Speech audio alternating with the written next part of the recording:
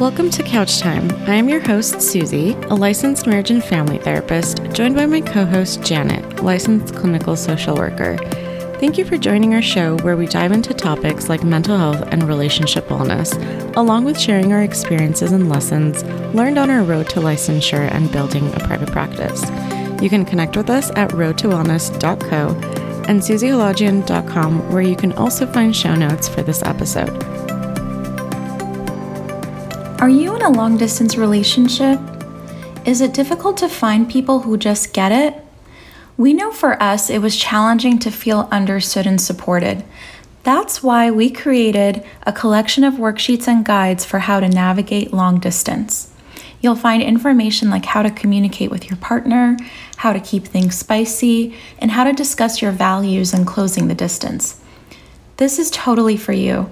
Head over to www.susiehalajian.com/shop to pick up your own copy and learn the skills to empower your relationship. Hi, everybody. Welcome to Couch Time Podcast. My name is Janet Bayramian. I am joined by my colleague, Susie Halajian. How are you today? I'm good, Janet. Thank you for asking. Awesome. We are so excited. We are joined by another fellow clinician, Lauren Ruth Martin. She is the owner of Novel Counseling, and she's a practitioner of ACT and ROA-DBT. And so we're so excited to talk about that further. How are you doing today, Lauren? I'm doing great. Thanks for having me on. So excited to chat more. Yeah, we're happy to have you. When we talk to fellow clinicians in the field, before we start asking some questions, we would just love to hear a little bit more about you, your practice, got you into this field. Is there a story that you wanted to share with us? I mean, I basically got into the field because I'm nosy and I'm enthusiastic. And I was like, if I'm going to have like everybody's secrets, I might as well pay for it and be bound by confidentiality. So that's why I got into the field. Before that, I was a radio DJ. And so I just took a hard left after getting out of that industry. And I've been in private practice now for about 6 years. And it's just a lot of fun. You know, student debt is student debt, but everything that I've learned along the way has been really worth it. And I think being a therapist has really helped me become a better person too. So I think that's the best part about this job. I love that. And actually, you know, you said you used to be a radio DJ. I'm a little nosy as well. So I was kind of creeping on your Instagram before the interview today. I love your reels. I feel like your Instagram and everything that you share, like you keep it real about our field. Yes, absolutely. I mean, I like to be a human first. And I know that's a big thing with a lot of us modern therapists is that we're trying to, remain objective for our clients, but also show them how to human too, especially in a world where we're lacking connection, just being able to really model that. But also, I think that's what keeps me sane is that I'm not a different person in the couch or on the couch as I am, in real life. I mean, there's boundaries, of course, but, just trying to keep those a little bit more congruent, I think just makes sense. I totally appreciate that you said that because I think there is such a change happening in the modern therapy world and trying to almost like blend the old idea of what therapy was versus I think what, all three of us are doing is so important for the public to see that it's such an approachable field. And I don't think, historically it's been seen that way. If you think about it, therapy is kind of weird. Like we expect people to come in and tell us everything about them. And if we're not a human, I don't know if I would go to therapy if the person was a blank slate, Totally. I don't know that I necessarily resonate with that either. Like I totally respect the psychoanalytic, psychodynamic fields. Like, don't get me wrong, but early in my career too, and it sounds like you hold the same standard. Like I didn't want to be super clinical with clients. Like I just wanted to be and show up as myself as a person to model, to the other person that I'm a human too, while also being supportive and imparting, knowledge and whatnot. And I love that about what you're saying too, that we're human. Yes, absolutely. And, we can still be super clinical and actually be able to relate our clinical knowledge in a more digestible way. I think that's that's what's made mental health so much more accessible, is that we're all taking these things, all this research and all these like fancy terms, and we're breaking it down into ways that actually make sense. And I think that's why mental health has become more at the forefront. And I think that's why people do take us more seriously now, because we're not trying to just like pathologize everybody. We're actually trying to make people's lives make sense and give them like applicable tools to actually do the work. Absolutely. So it sounds like it's a very practical approach. Yes. And I'm very much like a behavior person. I try to be super practical while also being comfortable with things, or really just getting comfortable with the uncertainty. Lauren, would you say that there were any kind of obstacles in trying to adopt that approach? I think, a lot of times Jan and I talk about school, and the way they teach you how to be a clinician can sometimes be an obstacle to being that genuine, authentic human in the room with a client. Would you say that you found any specific obstacles that you had to, hurdle over? What's funny is that in school, I didn't deal with it as much, but it was more so when I was training as an intern therapist, post-grad. And it's funny, like we were working under the model of standard DBT, which is very much about like radical genuineness and reasonable self-disclosure. And I think in my experience, I think that where I was working embraced being genuine, but to a certain point. And I think it was kind of like a culture clash. So similar like where you're talking about, like there's value in that sort of blank slate, super clinical, a little bit more of a less than even power dynamic. And so I think that was like my biggest obstacle from when I was in a group practice to going out on my own, was really trying to take that shift. Like I never felt comfortable being bossy over my clients or being the like ultimate authority to help shape somebody's behavior. And so getting over that hump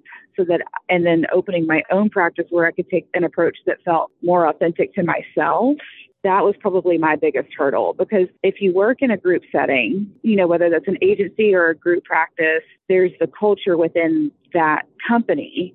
And sure, you can be yourself when you're in the chair, but if you're an intern therapist and you're under supervision, hard to keep in mind, or at least what was hard for me, was that I kept forgetting that the supervision I was getting was coming from a bias. Mm-hmm. And our biases weren't necessarily aligned. And so I think that was probably the biggest hurdle for me, was reconciling that this person that I did respect, we just had different perspectives, but I don't feel like I was able to truly come into my own until I was on my own and around peers that supported being yourself. And I think so many of our listeners would appreciate hearing that, because I think at that same time, when you are in an agency or group setting or during associateships and internships, there's this feeling that, you're trying to fully solidify and figure out who you are as a clinician, and pieces that never feel like they fit. So to know that when you do kind of get to break free and go on your own, you do have more of that flexibility to solidify who you are and what you want to do. And this is no shade to supervisors or those that have been in the field longer. When you come out of grad school, that you should just automatically assume that you know best. I mean, there's great value in being able to see how they do things and see how that matches with you and how it doesn't match with you and what parts of it you can adopt. But if it's a clear, and I guess this is kind of like my little tip to like newer people, is out of all of the things, like, yes, you want to get paid. Yes, you want benefits, but who your supervisor is really matters in those formative years. Yeah. As you were talking about it, Lauren, I was thinking of just even my own experiences as an associate with supervisors. And I guess, I love your advice. If you have more advice, feel free to share. My thought was, what I found really grounding and so helpful during those years was I worked with a supervisor that had similar values to me, and sort of somebody that I admired, almost like a mentor. And the supervisors that I didn't necessarily connect with, similar to what you're saying, they either didn't have similar values, or their approaches, with clients or the field was, in my opinion, a little bit outdated. So I appreciate the honesty that sometimes it might take, working with different people to find the right supervisor, or, if you don't necessarily have that option, maybe exploring like mentorship or other avenues to learn from people that you connect with more. Absolutely. Because I mean, if you're with your peers and you're a bunch of associates, sure, that's great that you can learn from each other. But sometimes it's fresh therapists and fresh therapists. And you do want to be around more seasoned clinicians because they've been walking the walk. And you're right. I think mentors are great. And I know with a lot of first jobs, you really can't be choosy about your supervisor, but you can definitely be choosy about a mentor. And I know a lot of clinicians are open to being a mentor, meeting with somebody once a month, or even just kind of having like text exchanges where it's not even so much about clinical stuff, but just person of the therapist too. And I like the other thing that you said too. We start our own private practices, or once we become licensed, it doesn't necessarily mean that we know everything. I think what you're saying is approaching our field with curiosity and, always being open to learning. I think we can all talk about it when we're around clinicians or peers in the field that assume that they know it all or aren't willing to get it wrong. It's a very one-dimensional view of therapy because there is always something new to learn. The research is always changing. Our cultures are always changing. I mean, I started my internship in 2013. And so between then and now, our whole world has changed. And so there's a lot, you have to stay up with the times in order to not do damage. I completely agree. And going off of that continued learning and branching off, Lauren, earlier you mentioned, standard DBT and kind of branching off from that. Would you care to share what you do and how that differs and kind of the benefits that you've seen in using ACT and RODBT to supplement that like previous learning? Yeah. So I was trained as a standard DBT therapist, and, a lot of us in the field know a lot about DBT, dialectical behavior therapy. And what that's designed for is those with more the terms that we would use are under controlled coping and under controlled temperaments. So I'm very much an under controlled temperament. Like if y'all were seeing me in the car right now when the signal was cutting out, I'm like tossing the blanket over my head and I'm like, I'm very expressive. And for a lot of clients, DBT really helps with grounding. It helps with thinking before making action. And then radically open DBT really targets the other side of the spectrum. Because what we've seen is that having too much self-control can cause just as many and just as severe problems of having very little control. And so what RODBT is for, and that's called radically open DBT, that's designed to help those with over-controlled temperaments and over-controlled coping get out of their shell a little bit more, to be able to communicate better, to connect better with people, to have a little bit more fun, to be flexible. And ACT is a really good sister treatment to that therapy of just increasing flexibility, being comfortable with our intrusive thoughts, not trying to micromanage ourselves as much, but just really being present and making values-guided decisions.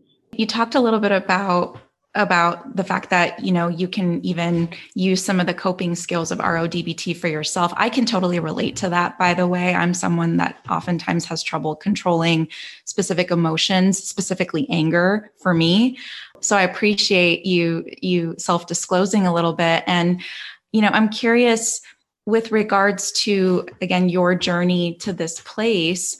Was there something specific that led you to becoming trained in RODBT and ACT? So with radically open DBT, with RODBT, I found myself, since I'm a very high energy person, and y'all know what this is like. All of a sudden you start getting clients that feel more aligned. And I always believe that there's a little bit of serendipity when it comes to the clients and how they end up in your office. But I kept getting these clients that were super depressed, super suicidal, but they weren't explosive. They were more implosive, and they just wanted to embrace their weirdness, but they felt like they couldn't, and they were very rule governed. And I was exploring, I was either going to do EMDR or another type of training. My supervisor at the time was like, "Hey, this really seems like you should go get this training." And it really was, because it's trying, basically how I am as a person, and kind of just keeping it real and being authentic is essentially what we're teaching those clients that are more over controlled. And so it was basically what I was already doing. And I didn't realize I was doing a different treatment. Like what I was targeting, how they communicated, as opposed to some more of the external explosive behaviors that you would target in DBT. And then with ACT, I actually got interested in ACT during grad school. And I remember doing a presentation on it, and our program was super CBT heavy. And I'll never forget, it's one of my friends, she like raised her hand. She goes, "What do you mean thoughts are just thoughts? Like, aren't you supposed to control those?" And that, because CBT tells you so. And I was like, well, this says that our thoughts are just thoughts, and we just have to learn to deal with our brains as they are. And so I think both of those models just really spoke to me, because I was dealing with a lot of people that were so stuck in their head. And I tend to be a more directive therapist. And I think that's what I like about it, is that I can guide them and teach them. And it's a lot easier for me to pull, I call it shoveling concrete in the most loving way, but I'm far better at shoveling concrete and getting people out of their shell than trying to get people to calm down. Because if somebody's like really whooped up, then I get whooped up, and it's just a lot of nervous energy in the room. So I agree with you. It's so serendipitous how, the clients that walk through our door, it's almost like sometimes the support that we impart for them, we could use a little bit of it for ourselves too. Mm-hmm, absolutely. And one of my favorite things is when I do an intake session, and at the end, I'm like, yes, you were my type of person. Like, I get what's going on. And when you start like sort of explaining stuff to them, and they're like, oh my gosh, that makes sense. Like, that phrase is my favorite thing to hear. Of like, that makes sense. Now I get it, because they probably just thought they were like, crazy, for lack of a better word. Like, they just thought they were crazy or not good enough, when really it was a skills deficit, or they didn't realize how this event or this way of thinking has really impacted them. Right. And that totally feeds that validation that we therapists need, but also like on that client's, from their perspective, like you said, like when you see them just lighten up when they have that I feel heard, or, someone gets it moment, it's so rewarding to see. And like describing like feeling that calm afterwards is so nice to participate in, as a therapist too. Yeah, it's similar to hitting the jackpot, like, oh, like, you're pulling slots and hoping that you get it right with the clients. And then when they say that, you're like, yes. And then the next day you're like, I'm a horrible therapist, because that feeling comes and goes so quickly. I had that exact exchange with myself yesterday, and it happened within a span of 2 hours. Yes. Yes. If we had to like monitor our moods like every hour, it would be very interesting. Oh, for sure. For sure.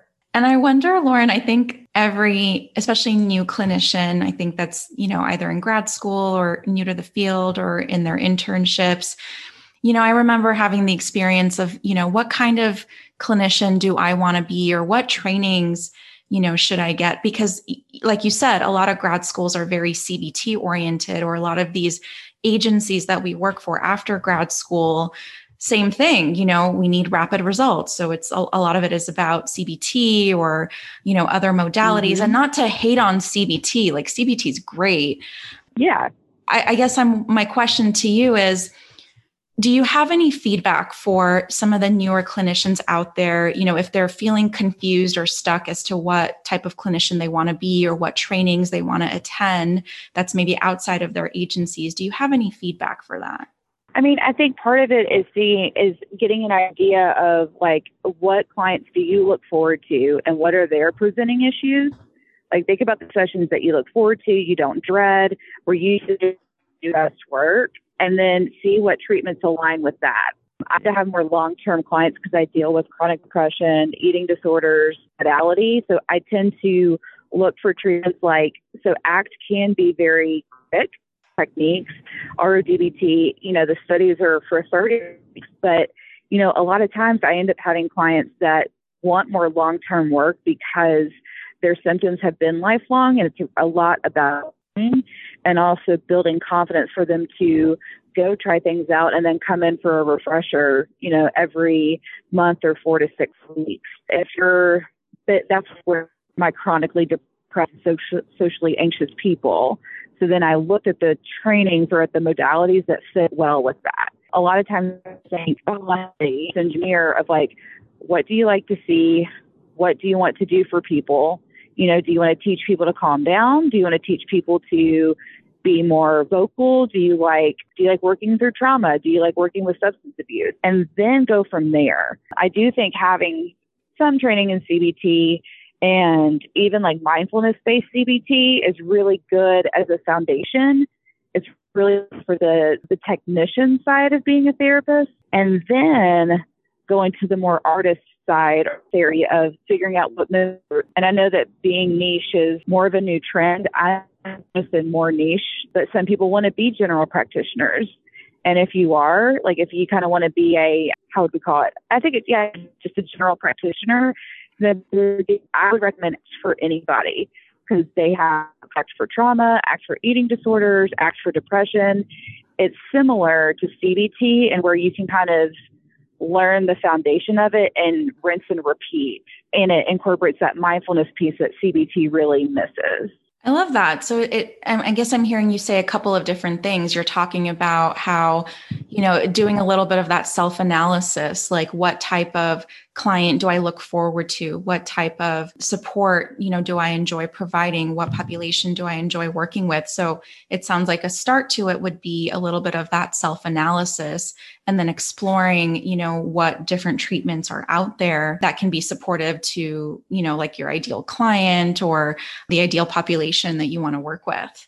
Right. Yeah. So like if you want a niche, then think about your ideal client and then find the modalities that match that.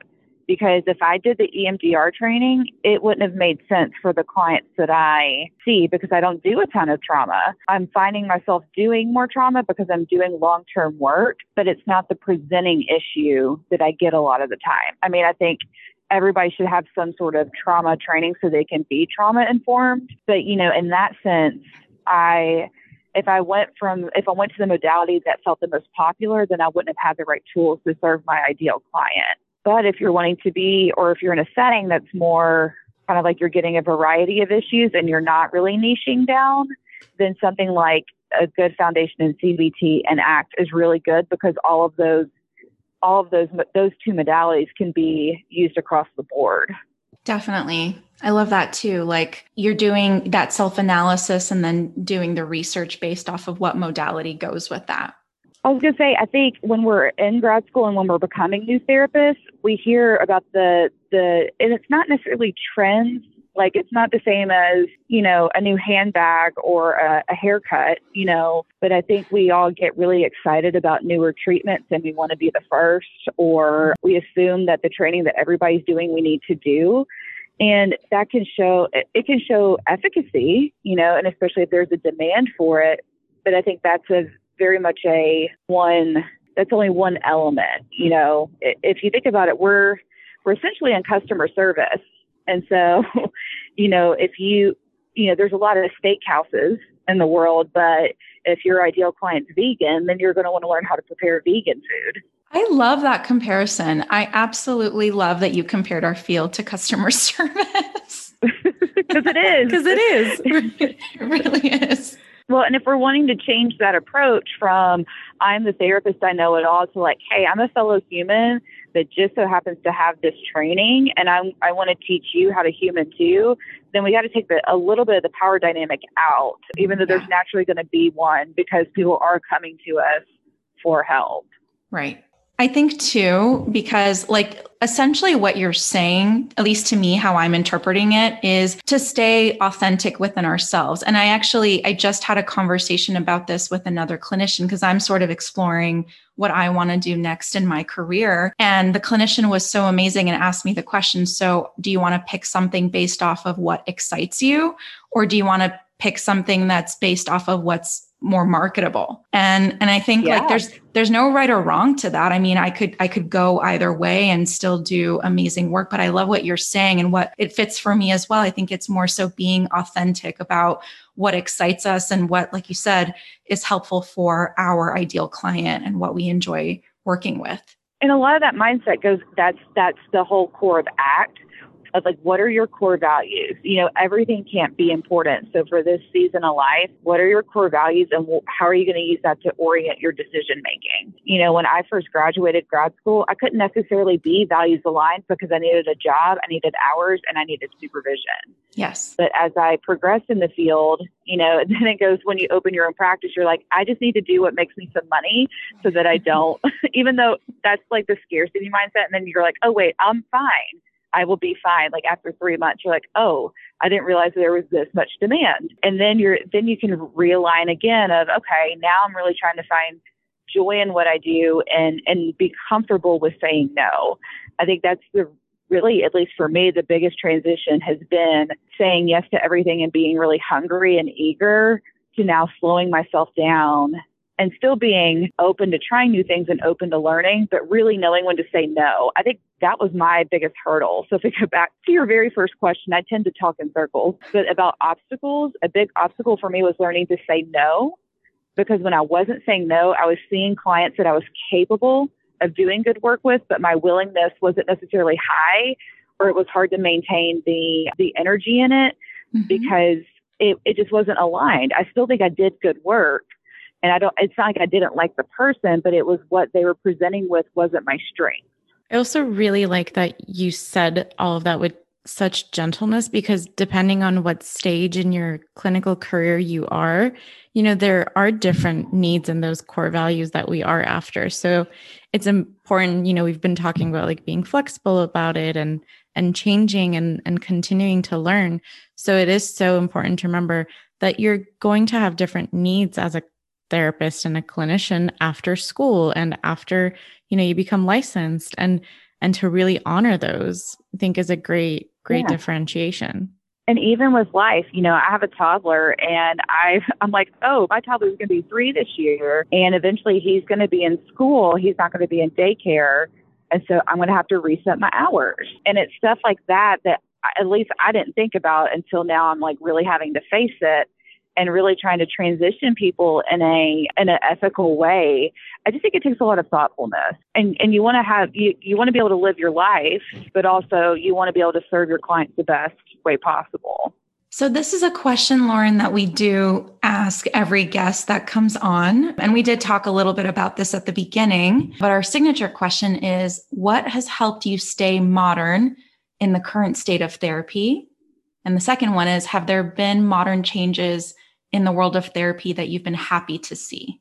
TikTok keeps me cool. Okay. I don't post on TikTok, but I mean, I think part of it is like my clients do help me stay modern. If I'm 35 and realizing that at this point, when I get a 20-year-old client that like I was physically capable of birthing them, like I don't think that would be fun, but that's kind of like a shot to your ego, and you can learn so much from them because the way that Gen Z sees the world is like amazing. I truly believe that we walked so they could run. I think my willingness to like explore new trends just culturally, like in our society, and listening to what my clients need. That's what keeps me modern. And the thing that I love the most is the most modern thing I love right now is therapists showing up as who they are and not being afraid to say, hey, I've had depression, or hey, I take medication, or, I have my own therapy experience. That's what I love,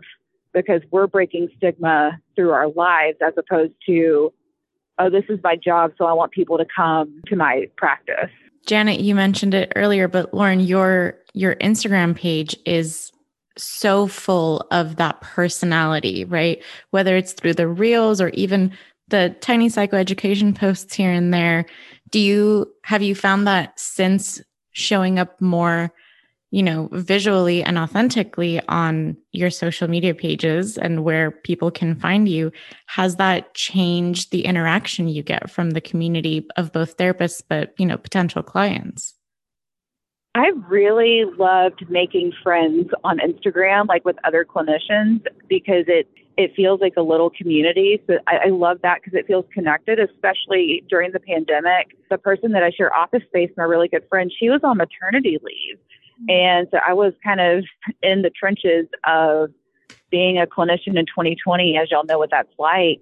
And I had consult groups and everything, but being able to hop on Instagram and DM people and comment, that was really helpful for me. And being able to meet people outside of my little, Nashville bubble has been really great too. And then with clients, a lot of my clients, some of them follow, some of them don't, because I don't make them follow me. That wouldn't be right. But I think they like it because they have reminders of what they've talked about in session, of the skills. And it's kind of like hey, like you're kind of getting little doses of therapy through the week. And it's really helped for people to know what they're getting before they walk in the door. And I think that's like where it does get a little tricky, because I am very honest about the social justice piece. I'm very honest about, like, especially being in the South, like I'm a big Black Lives Matter person. I call out racism when I see it.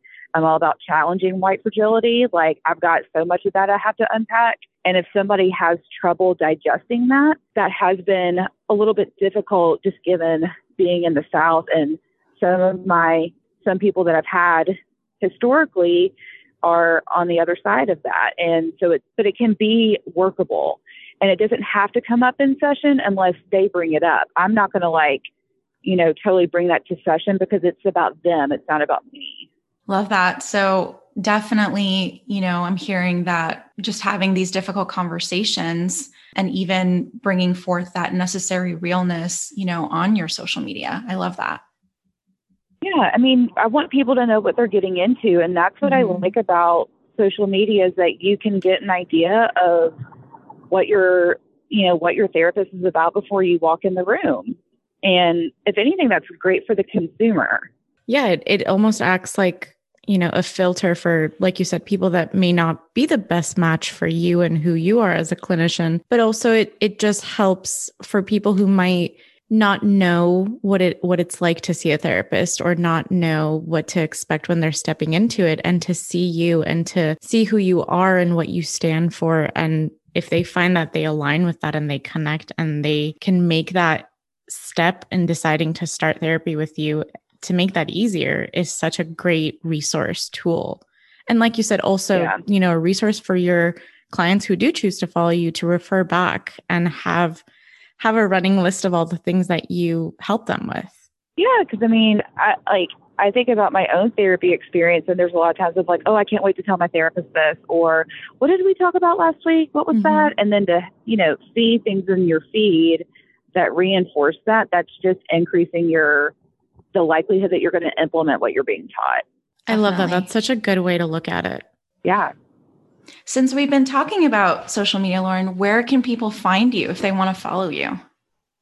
Yeah, so right now my main home is Instagram. It's at Lauren Ruth Martin. My first podcast that I did last year, it's kind of like it's a lot about, different skills to use, but it was my quarantine project. It's called A Novel Life. You can find that on Spotify and Apple Podcasts. And then this summer, I'm going to release another podcast and just working on the concept of that. It's also going to be on YouTube also. So I'm building a lot of things. But yeah, Instagram's my main home. Twitter overwhelms me, and TikTok.